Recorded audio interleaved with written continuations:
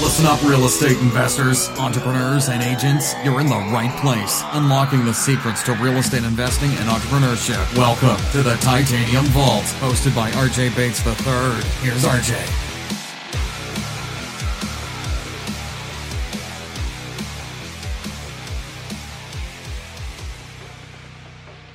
Excited to have Ryan Scialabba with us today. Ryan, how are you doing? I'm good, RJ. Good to see you again. Absolutely.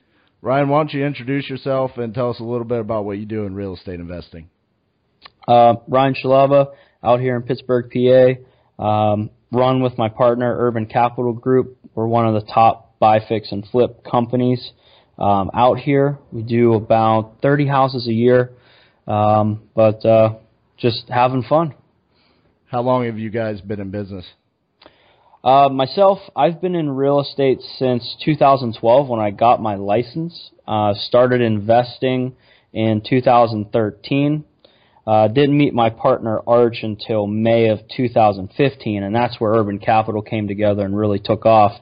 Arch has been in the game since 2006, so a little bit more experience than me, but he's mostly on the construction side. I came from a acquisition financing background, basically a wholesaling background.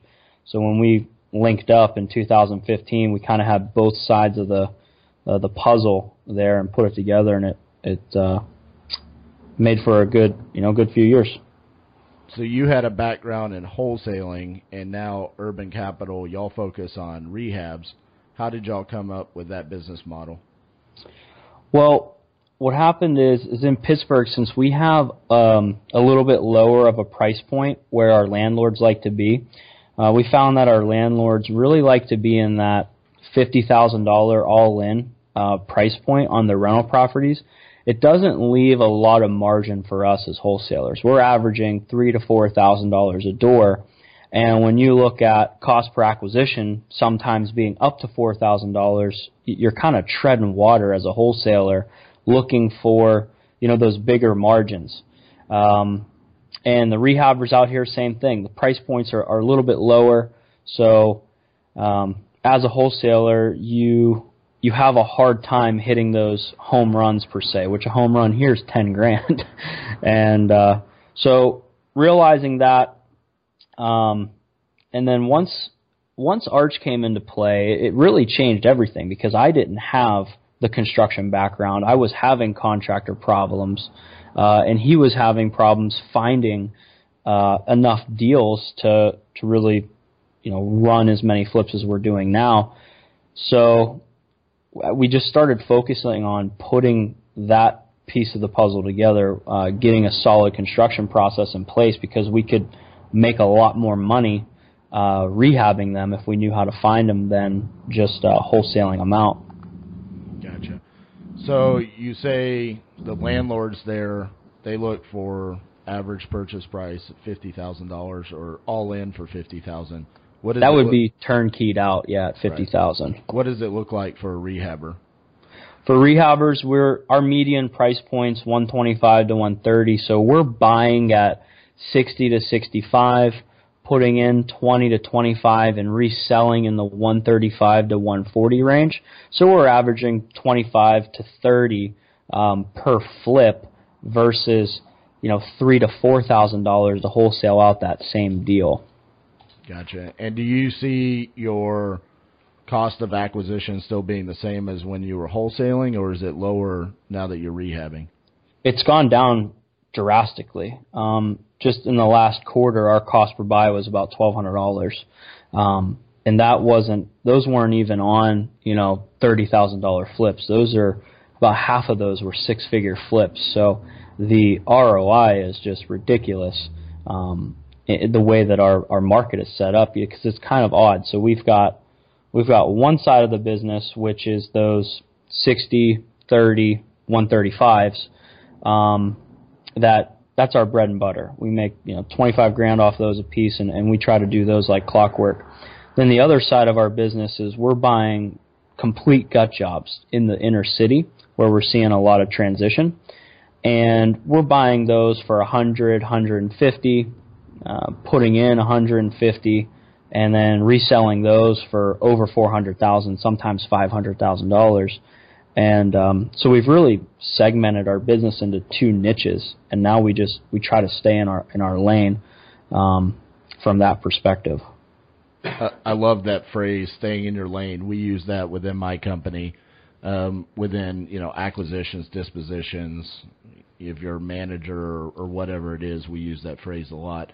What do you think has caused the decrease in the cost per acquisition? Do you think it's because of word of mouth, referrals, better marketing? What's caused the dip in cost of acquisition? Well, I think for one, our actual marketing costs are low. If I send 10,000 postcards out, it's costing me $3,700. I'm at 37 cents a postcard. I'm at 66 cents for yellow letters. So just our overall cost is very low. But then coupling that with a great follow-up system so that we can convert more leads when those people call in. So just from a basic numbers perspective of mail going out, calls coming in, our conversions are really high. But from an overall brand perspective, I think that we're getting a lot better at basically follow-up marketing. So I look at it as there's primary marketing, which happens before you buy the house, and then there's the secondary marketing, all of those behind-the-scenes things that you do to let people know that you sell or you buy and sell houses. So, the door hangers, the knocking on doors, the littering your front yard with bandit signs or banners, things like that, that don't cost you a lot of money. And then we focus a lot on agents too. All of our relationships are really, really good and really, really, nurtured. So when it comes to, we buy probably half the amount of houses we do a year on direct mail, and then the other half from agents, MLS, and just that secondary marketing or word of mouth, which really drives your overall cost. It kind of skews your cost, if you will. So let's talk about marketing a little bit. You say direct mail. How often are you touching those potential motivated sellers with direct mail? Every single month. We found that it didn't matter. Found this out 3 years ago, that it didn't matter how much mail I was sending out. Just the more consistently I sent it out, the better results I got. When I first started out, I was mailing every single week, but I was only sending out 70 to 100 letters a week. So the scale of the marketing wasn't very high, but it still consistently brought me wholesale deals. Now we still mail every single week, but we're up to 2,500, and that's starting this month. I just ordered for the first time my full $10,000 mailers per month starting next week, whereas we got all the systems in place to handle 5,000, and we're very comfortable with it. So we said, okay, we need to pour gas on that fire there, and so that's where we're at now. But it's every single week, every single month, we're hitting these lists. So are you hitting the same list every month, or are you going in and are you skimming names off of it, or are you just hitting the same list over and over and over again? We're hitting the same lists over and over and over again. If we didn't buy the house yet, then there's still a chance to buy that house. So we just hit it over and over and over, and we get a lot of angry calls that way. Right. But just because they don't want to sell right now doesn't mean that they don't want to. They're not going to end up having to sell or wanting to sell in the future. So we want to be there when they're ready. So what you've seen has really increased your ability to produce is consistency with the marketing and just continuing to hit the same list over and over and over again. You're not trying different lists each month and different types of marketing. It's all about consistency. Yes. And the way that, here's something that's really interesting, and people don't really talk about this a lot. We actually found that, so we did a seller profile on just the last 30 houses that we bought. And we found that we only bought 2 houses from people that basically begged us to buy their house. That would be considered extremely motivated. And that was really, really interesting because all you hear is motivated sellers, motivated sellers. We actually found that we do most of our business with reasonable and halfway sophisticated people. So it wasn't that we were buying houses where the people were in terrible situations. In Pittsburgh, they call it just want to be done. Whether they pass it on to family members, they got it trashed, whether a tenant was in it and they trashed it, they're just done with the house. So we started targeting the demographic of person that we were buying from and the type of house that we wanted to buy. That's what's really important about us staying in our lane is we want to buy a specific type of house in specific neighborhoods, and so we target that. We don't care what the situation is. We're going after the house or the demographic that lives there, if that makes sense. And that, as long as we hit that consistently, then we'll consistently hit our numbers. But it was really, really crazy whenever we looked at that, because all we've heard since we ever started was you got to target motivated sellers. Right. One of the things that stood out to me when you and I were talking about the Pittsburgh market was both you and Arch were talking about how level of a market it is. It didn't really dip, or it doesn't have the ebb and flow of, say, some of the other markets. So that seller knowledge that you have now is invaluable because now you understand, like you said, they're just done with it. It's not necessarily an extreme motivation that maybe you see in other markets. Yeah. I mean, here's a great situation. Last night I go to a house, 5 o'clock. Guy called me Sunday night. I go to the house. It's worth $105 all day long on the back end. He says his son moved in, trashed the place, got himself in a bad situation, and now he's literally just done with it. So that's why I said, hey, give me a sec. I'm on the other line. We're going to pick it up for $37. Right. And he just is nicest guy in the world. Well-educated, normal person. You would call, I guess you would place him in a motivated category, but I place him as a reasonable guy that just wants to get out of the situation he's in. Right. So it's funny.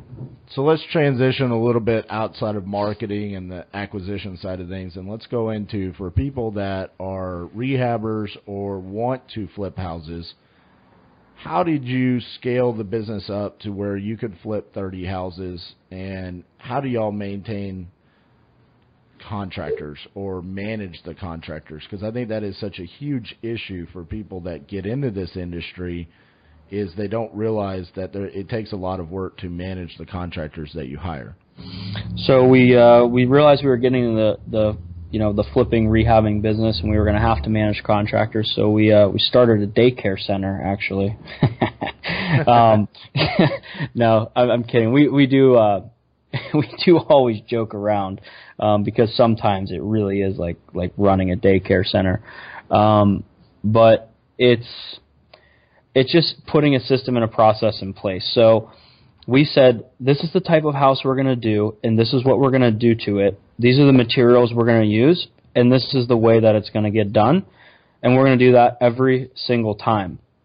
And so when we put the actual process of how we were going to flip the houses in place, now you have people that you have to manage. And it started out as a mess. It still is considered a mess, and I think it always will be, because if managing construction was easy, everyone would be in the flipping business.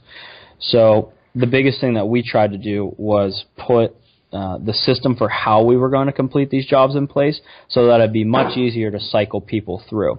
We have a lot more posture whenever we work with contractors and we say, hey, this is our system. Would you like to make money in it?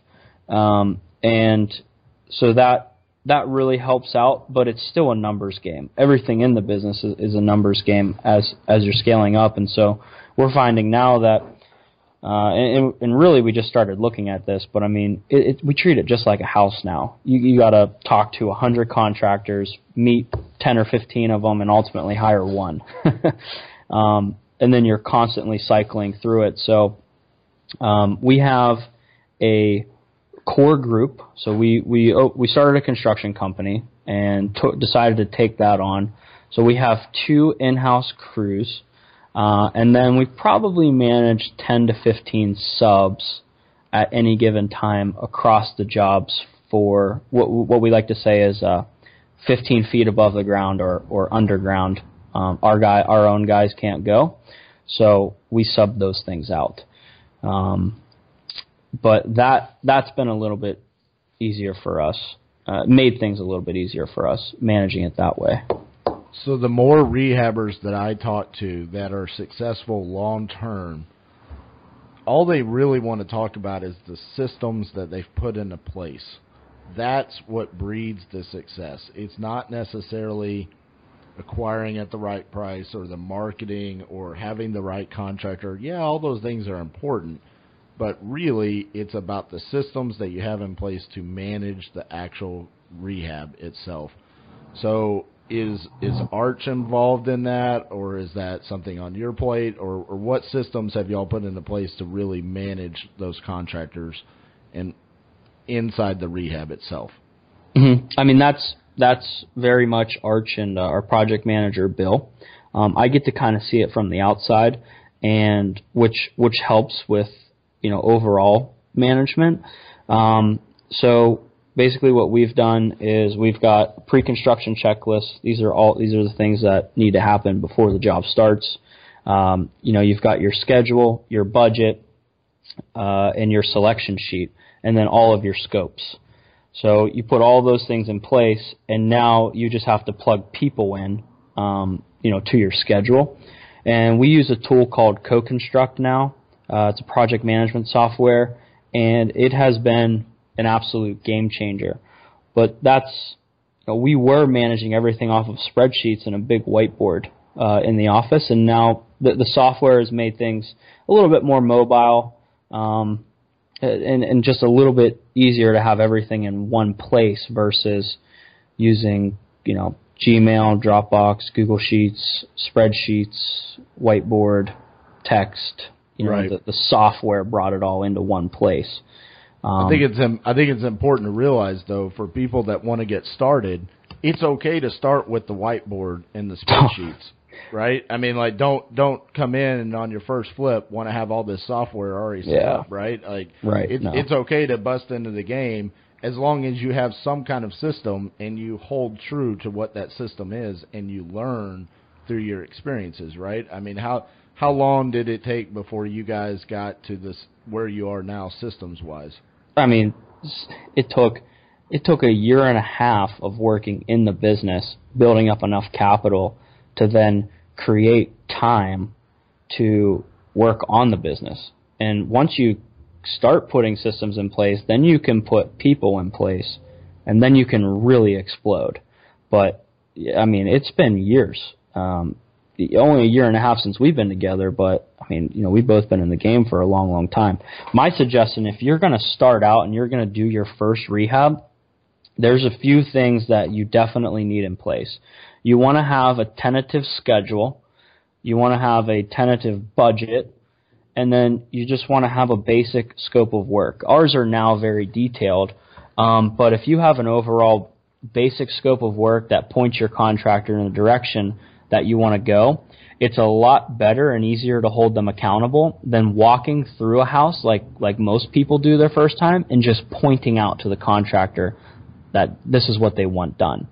For example, if you tell a contractor, I want a new kitchen, well, that could be $6,000 or that could be $40,000. But if you say, I would like you to install a kitchen that has these cabinets, these countertops, this hardware, and these appliances, and you know the cost of those materials roughly, you're not going to get duped on a labor bid. So you can control your costs a lot better. But definitely those things that you should have in place just to start, and that will put you leaps and bounds ahead of anyone getting into the game, when they go to do their first flip. Right. So you say you have a project manager. Is the project manager in charge of getting the bids during your due diligence period, or is that on the acquisitions person? How do y'all handle that? So I'm still in acquisitions. I'm working on transitioning out of that right now. And so our guys, like Arch and Bill, they go into the house about a week before we buy it, because I'm pretty dialed in on construction. Costs overall, as to like setting our budgets and stuff. So those guys don't have to double check, me.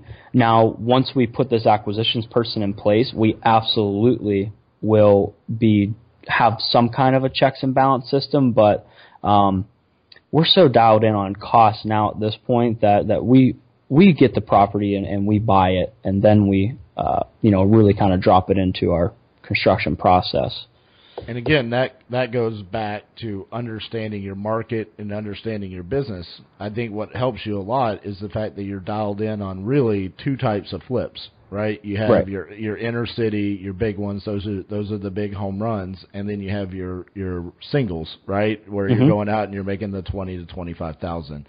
I think that also helps, where you're not across the board diversified, where you'll just flip anything inside your market. You're very specific to what you're trying to acquire.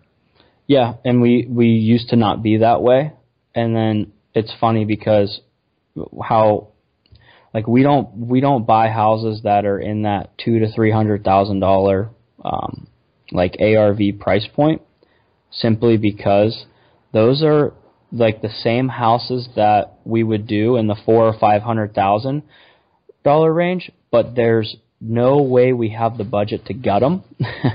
And so it causes us all of our problems in our business. Anytime that we have strayed away from the ranches, Cape Cods, and split-level houses or the big gut jobs is where we've either broke even or lost a little bit of money.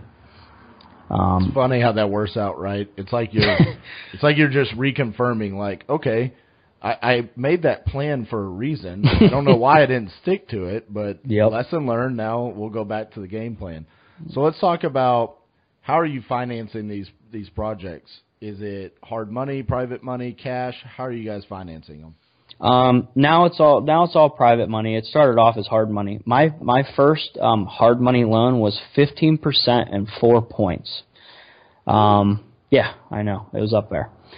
But I knew that there was a relationship attached to it, and my deal could afford it. It was a smoking deal.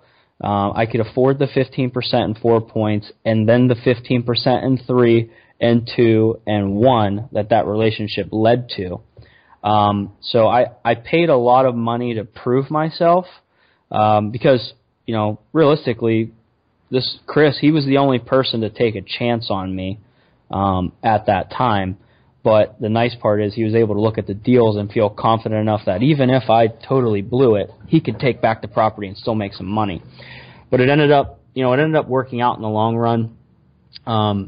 Just from that perspective of now with him, we're at 15% and then a point if we need to be, but there's unlimited funding there. So when we analyze our properties, we analyze it worst case scenario using Chris's money at 15 and 1.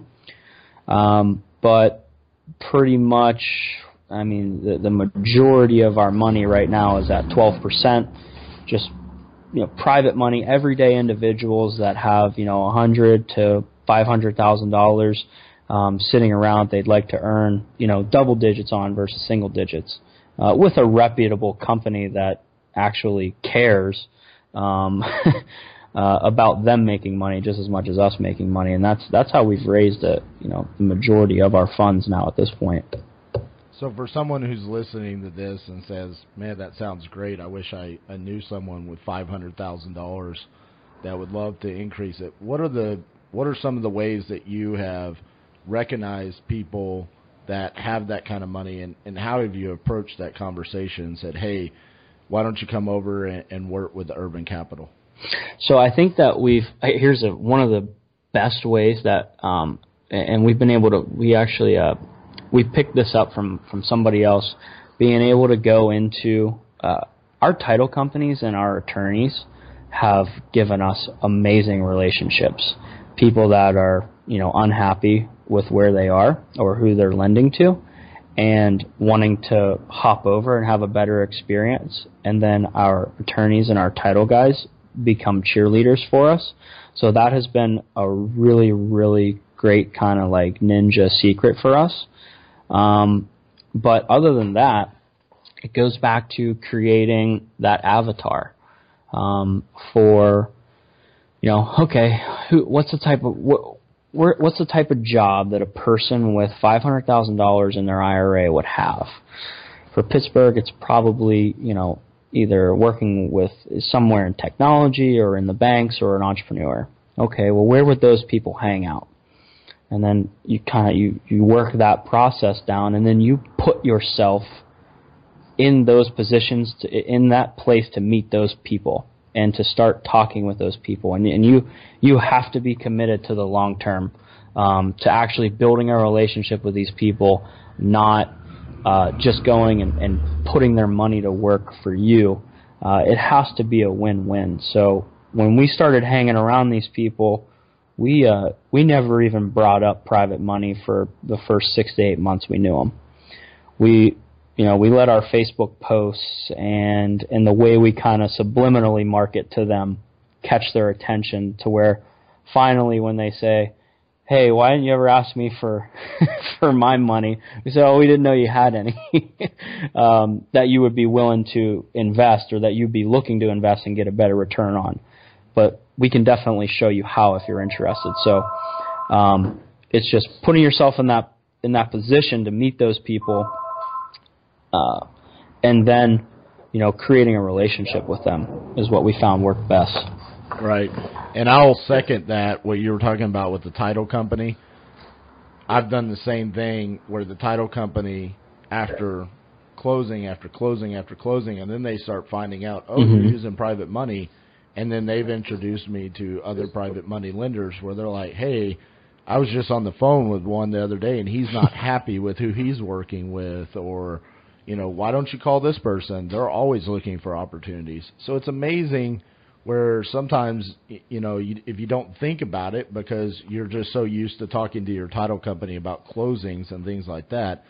One of the things that I was told when I first got into this business was the answer's always no until you ask. And I never really thought about that, and it's like, yeah, you're right. And so there's been plenty of times where, I've just asked somebody after building, like you said, not on the first date, right? But right. After 6 or 8 months of them knowing, and then sometimes they'll let you know if they're always asking, how's work going? What houses are you flipping now? How much money did you make on that deal? Sometimes I've just come out and been like, man, you really seem interested. Would you be interested in investing with us? And anytime we've done that, we've seen great success. So it's interesting that you've had the same circumstances happen to you. Well, it's funny too. I'm always like thinking of how can I kind of subliminally market to somebody. So what I do every month, and this can help people out once they start paying interest, because you can do it on a smaller scale or a larger scale. It doesn't matter. It works. Every month that I'm writing checks to my lenders, I take a picture of all of the checks. Sometimes it's 10, 12. Last month, I think it was like $22,000 that we paid out in interest. And I basically just say, why am I not writing you a check this month? Why are you not picking up one of these checks at your mailbox that you didn't even have to think about last month? And so I put those messages out there in kind of a blank way. And I tell you what, I'm raising a lot of money on Facebook right now. I love that. With people that are in our network, but never really knew that they could actually lend this way in a secured, not guaranteed, but secured way. It's crazy. So just that little tactic there has raised a lot of money in the last few months. Don't give me too hard of a time when you see that Facebook post on October 1st. I stole yours. It's all good. I swiped it. That's what we said.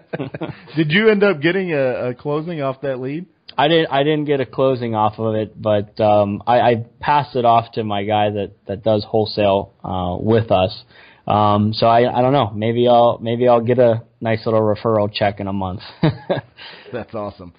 All right, so for the people that are listening, they don't know how old you are. How old are you? 24. 24. So you're a relatively young guy. You have everything.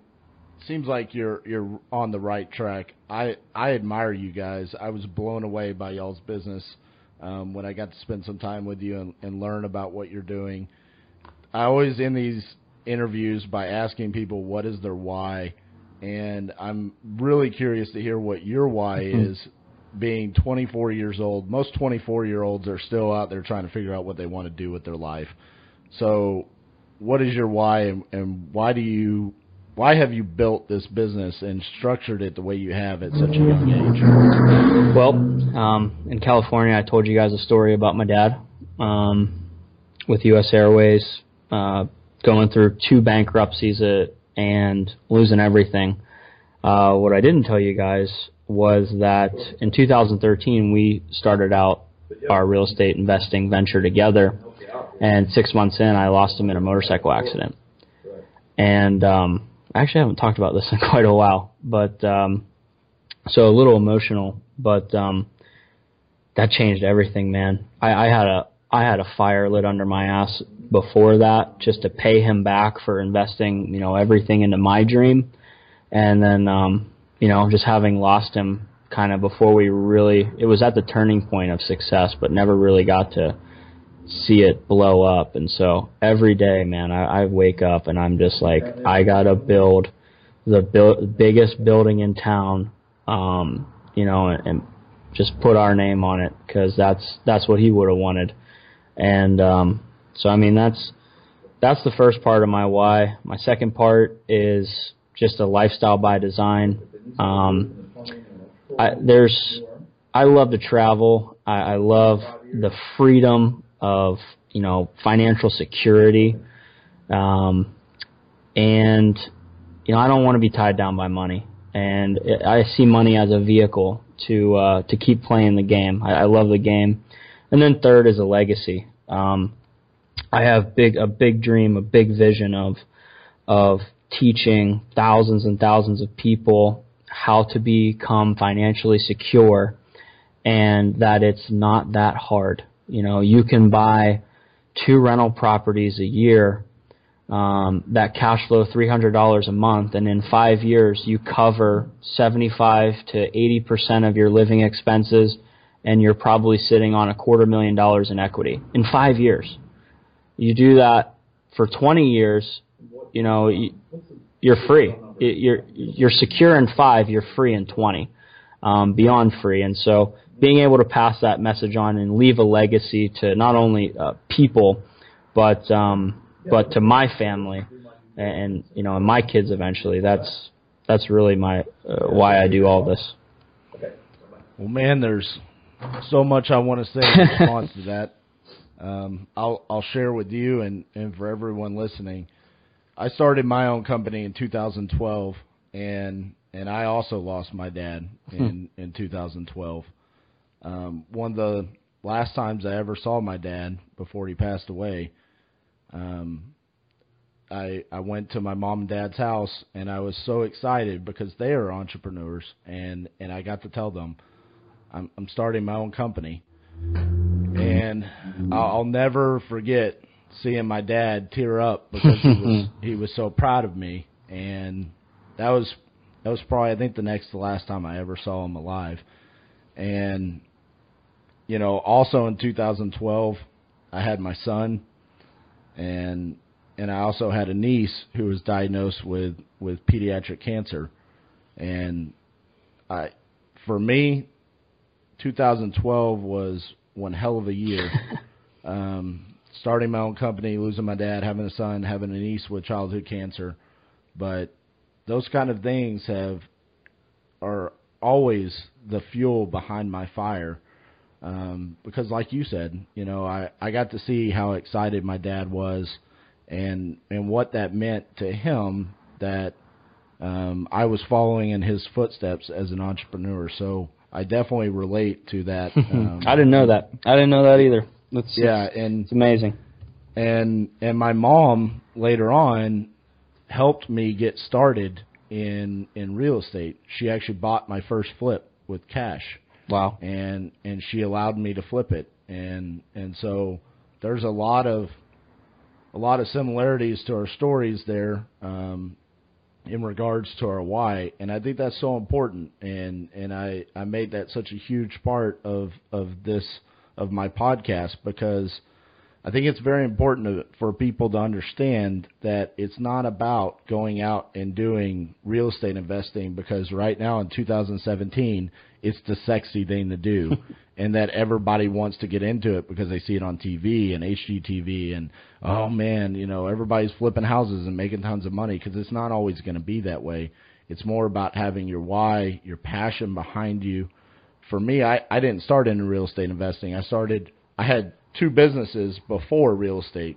Now I found my passion within real estate, and it makes me extremely happy that I know that I am following in my dad's footsteps and my mom's footsteps of being an entrepreneur. So I appreciate you sharing that. I know sometimes that's difficult to talk about. It is, when you don't talk about it for a while, and you kind of bury all that and just work. You work, and it's funny too that I'm a full disclosure guy. I don't think that real estate itself is my passion. I think that the overall building of a business, playing the game, realizing the security that can come from real estate, and it makes logical sense, right?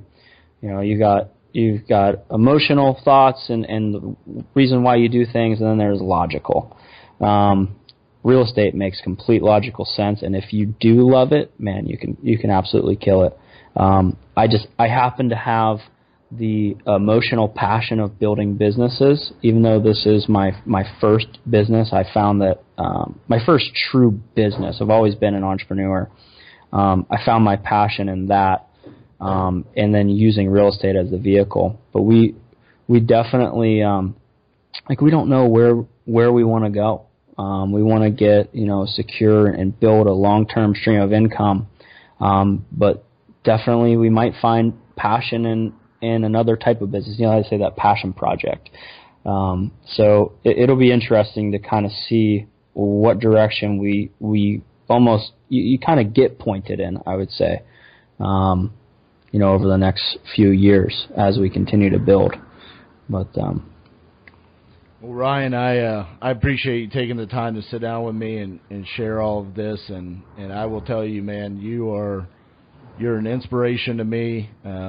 Being as young as you are, I wish I had started my business at your age, and I appreciate everything that you've shared with us today, and I wish both you and Arch the best. For everyone who's listening, if they want to reach out and contact you, what's the best way they can contact you? Facebook's definitely the best way. Right now, just go to facebook.com/urbaninvestor. You could also find us on Facebook at Urban Capital Group, LLC. That's where that account is. Once you add me up on there, we can definitely chat. I'm open to helping people out. I love hearing people's stories, and I want to say thank you for having me on, because it's fun to be able to talk about the business, and it kind of helps you step out and really take a few minutes to go, wow, man, we have been working pretty hard. Absolutely. And so I absolutely appreciate you having me on, and our future relationship too after meeting in California. I'm very excited for that, and thank you. Absolutely. Thank you, Ryan. Thanks so much for listening to The Titanium Vault with your host, RJ Bates III. For more info and to stay up to date, visit www.podcast.thetitaniumvault.com and on facebook.com/The Titanium Vault. If you enjoyed the episode, please rate and review, and we'll catch you next time on The Titanium Vault.